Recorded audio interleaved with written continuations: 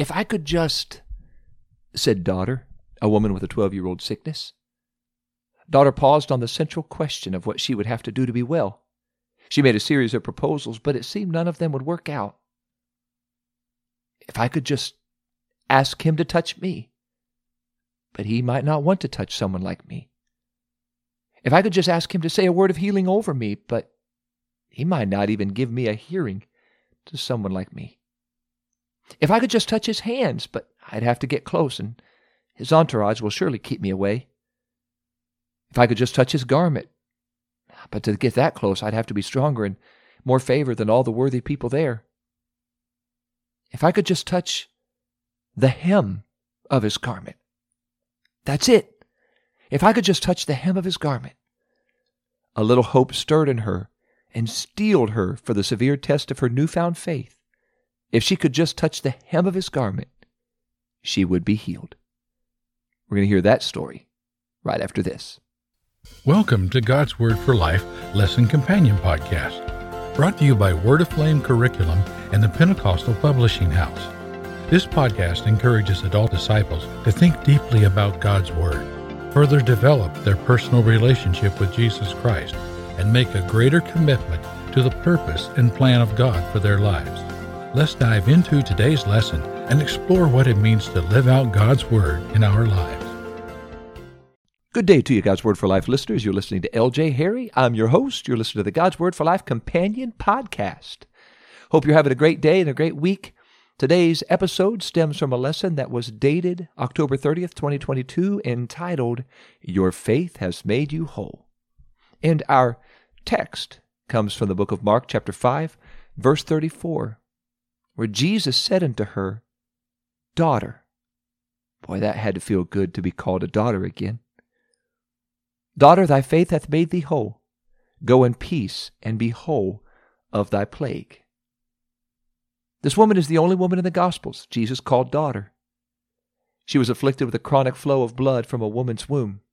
It made life outside of a home almost impossible for women in any culture, but especially hard for Jewish women. For the woman, a discharge of blood from the womb over the course of many days meant she was unclean for as long as the discharge continued. And while she was unclean, she was considered a potential threat to the sanctity of the tabernacle of the temple. Therefore, she had to remain at home, and anybody who lived with her or even touched where she sat could be considered unclean. But there were prescribed cures for her disease. If she was willing to pay for them, she could try them. Each doctor responded about the same way. I know exactly what to do for you. The Talmud has listed over 15 potential cures for your disease. So surely out of the 15-plus potential cures, one of them would be just what the doctor ordered. Here are a few cures the Talmud recommended. Number 1, take of gum Alexandria, of alum, and of Crocus hortensis, the weight of a zuzi each. Good luck figuring out what a zuzi is. Let them be bruised together and given in wine to the woman that hath an issue of blood. But if this fail, try the second prescribed cure. Take of Persian onions 9 logs, boil them in wine, and give it for her to drink, and say, Arise from thy flux. But should this fail, set her in a place where 2 ways meet, and let her hold a cup of wine in her hand. Well, wine seems to be the recurring theme here. And let somebody come behind her and affright her, and say, Arise from thy flux. But should this do no good, take a handful of cumin, and a handful of crocus, and a handful of fenugreek. Let these be boiled and given her to drink, and say, Arise from thy flux. But should this fail, dig 7 trenches and burn them, in them some cuttings of vines, not yet 4 years old, and let her take in her hand a cup of wine. There it is again. And let her be led from the trench, and set down over that, and let her be removed from that, and set down over another, and in each removal say unto her, Arise from thy flux. And on, and on, and on. If none of those work, there were at least 10 other remedies that could be prescribed for this one condition, probably all dealing with wine. But of course, that would be 10 more doctor's visits and 10 more doctor's bills. After her last doctor's visit, she reached into her purse only to realize she had just enough for this cure and no more. But sadly, she was no better. In fact, she was getting worse. It's easy to feel hopeless when all the cures and prescriptions we try do not work. We're still sick. We're still addicted. We're still bankrupt. But we do not have to feel hopeless. We can have faith. Our faith is not grounded in what we can do, but in what God can do. Jesus proved all throughout the Gospels, and namely here in the Gospel of Mark, that He is greater than nature, greater than the devils, greater than disease. He's even greater than death. So here's a question as we get started. When you feel hopeless or overwhelmed, what do you do? Sometimes people find themselves canceled by society as if they're a potential plague needing to be isolated from society. In what was supposed to be a secular age, we have awakened to find ourselves involved in kind of a religious movement administering prescriptions not too far removed from those from 3,000 years ago. Daughter was considered a danger to the community because she would communicate her dangerous uncleanness to anybody she touched. But in faith, she boldly left her isolation, and she determined within herself to touch Jesus. Daughter's faith led her to a proper understanding of Jesus. She didn't need to be strong or favored. She didn't need to say just the right words or catch Him when He was alone. She didn't need to successfully move Him to pity with a display of her suffering. She didn't have a magic formula. All she had was faith, and it was enough. Her faith gave her insight to the power of Jesus others did not have. She only needed to touch the merest fringes of Jesus' garment. She understood she could be healed even if Jesus had not intended to heal her. Jesus did not even have to know He was healing her in order to heal her. What faith! That day, daughter was not the only one in need of a miracle. Jairus, the ruler of the synagogue, was desperate. His precious 12-year-old daughter lay at death's door back at his home, and if Jesus did not hurry, the girl may not make it. Although Jesus was busy walking toward Jairus' house to work a miracle, daughter still came to the crowd because she knew Jesus was her only hope for healing. And Mark's gospel intertwines these two episodes together so we can compare them. Jesus was on his way to attend to an important official's daughter. Any delay could mean the death of the daughter. So we must imagine Jairus was walking fast, as any father would, on high alert against anything or anyone who might delay them. But suddenly, a lowly, anonymous woman, unclean because of her condition, had the audacity to break through a crowd of important people and touch Jesus. Without any training, without a single Bible study, daughter's understanding of Jesus dwarfed that of the scholars of Israel, including Jairus, because that's what faith can do. Faith is the greatest teacher, opening up vistas of knowledge in an instant. Why do we sometimes feel like God is too busy to heal us or help us? The Apostle Paul said we're justified by faith. That's Romans 5, verse 1, and then several other places. The Greek term under the English verb justified could also, if English will allow, be translated righteous.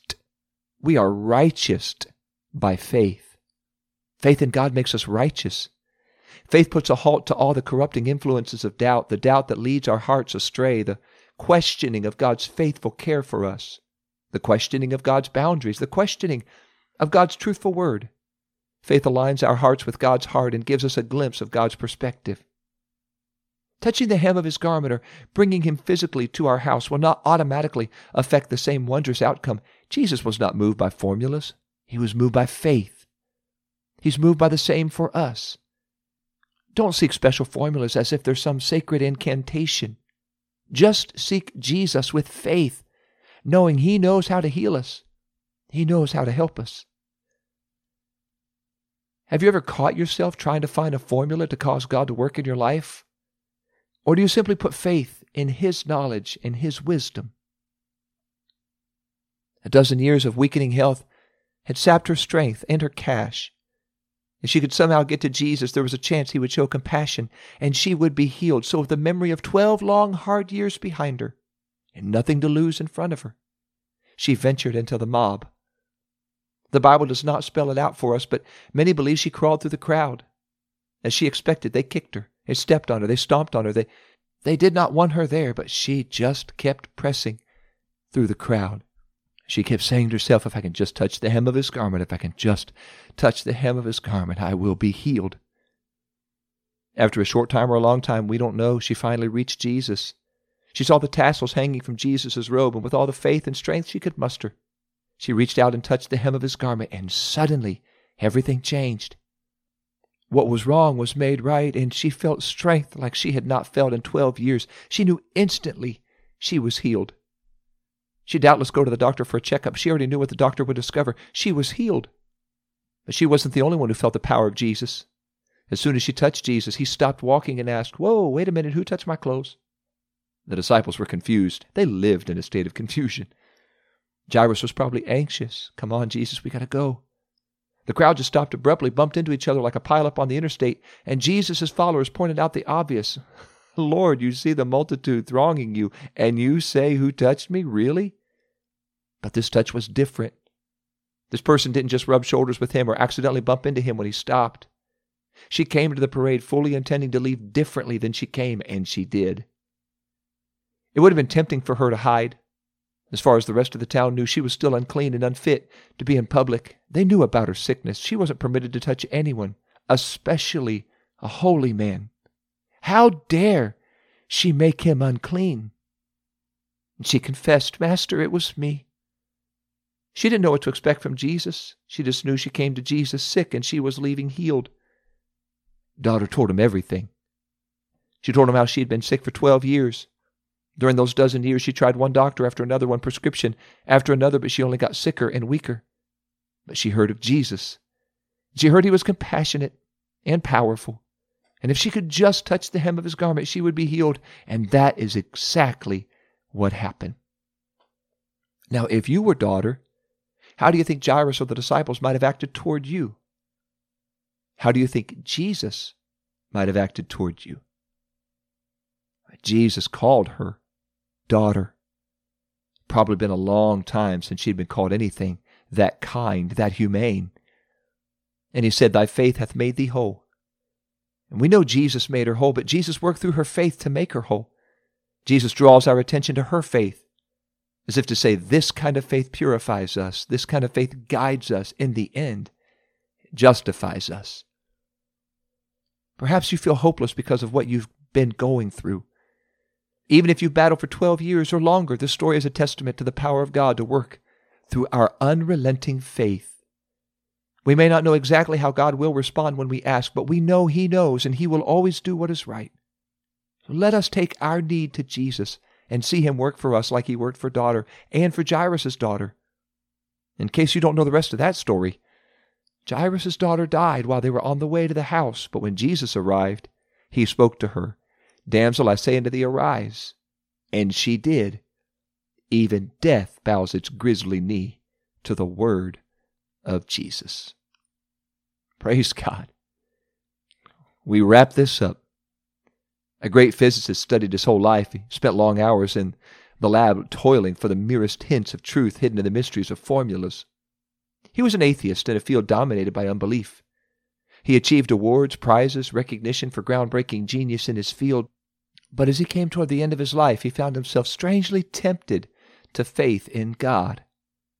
In hindsight, he said he had studied for so long and with such intensity only to find what fragments of truth he had discovered near the end of his life people of faith in God had discovered when they were children.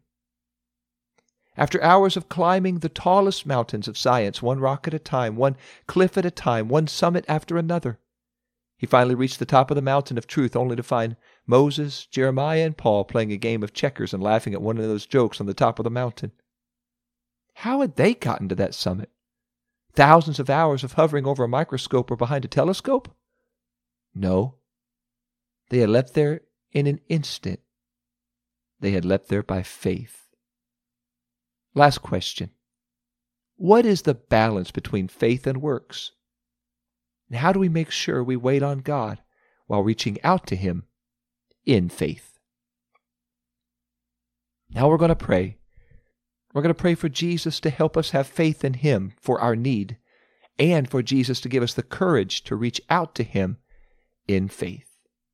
Let's pray. Lord Jesus, thank You for this great testimony, this great story, this miracle You worked for this woman whom You called daughter.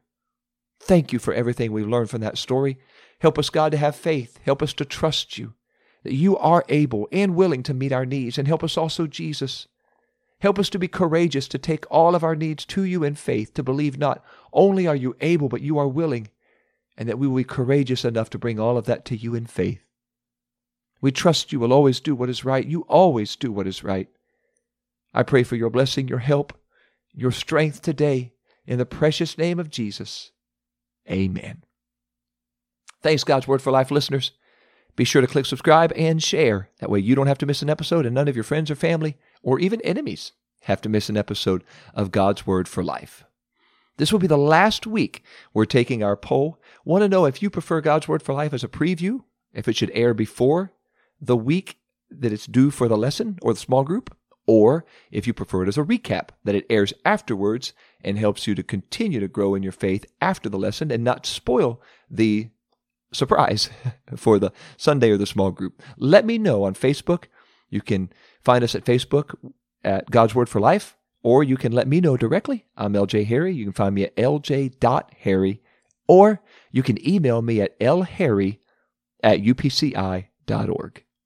Head on over to PentecostalPublishing.com. We've got some great resources there to help you with your study, to help you with your devotional walk, Bibles, Bible studies, books, music, inspirational, great resources that will help you to grow closer to Jesus. Next week, we launch into a brand new series called Choosing Wisdom, and our first episode in that series is called Wisdom's Worth. I'm looking forward to sharing that with you next week, and always look forward to learning and living out God's Word for Life. Thank you for listening to God's Word for Life Lesson Companion Podcast, where together we explore what it means to live out God's Word in our lives. If you haven't yet, make sure to subscribe to this podcast. And if you are looking for other Bible study tools and resources to encourage you in your walk with God, visit us today at PentecostalPublishing.com.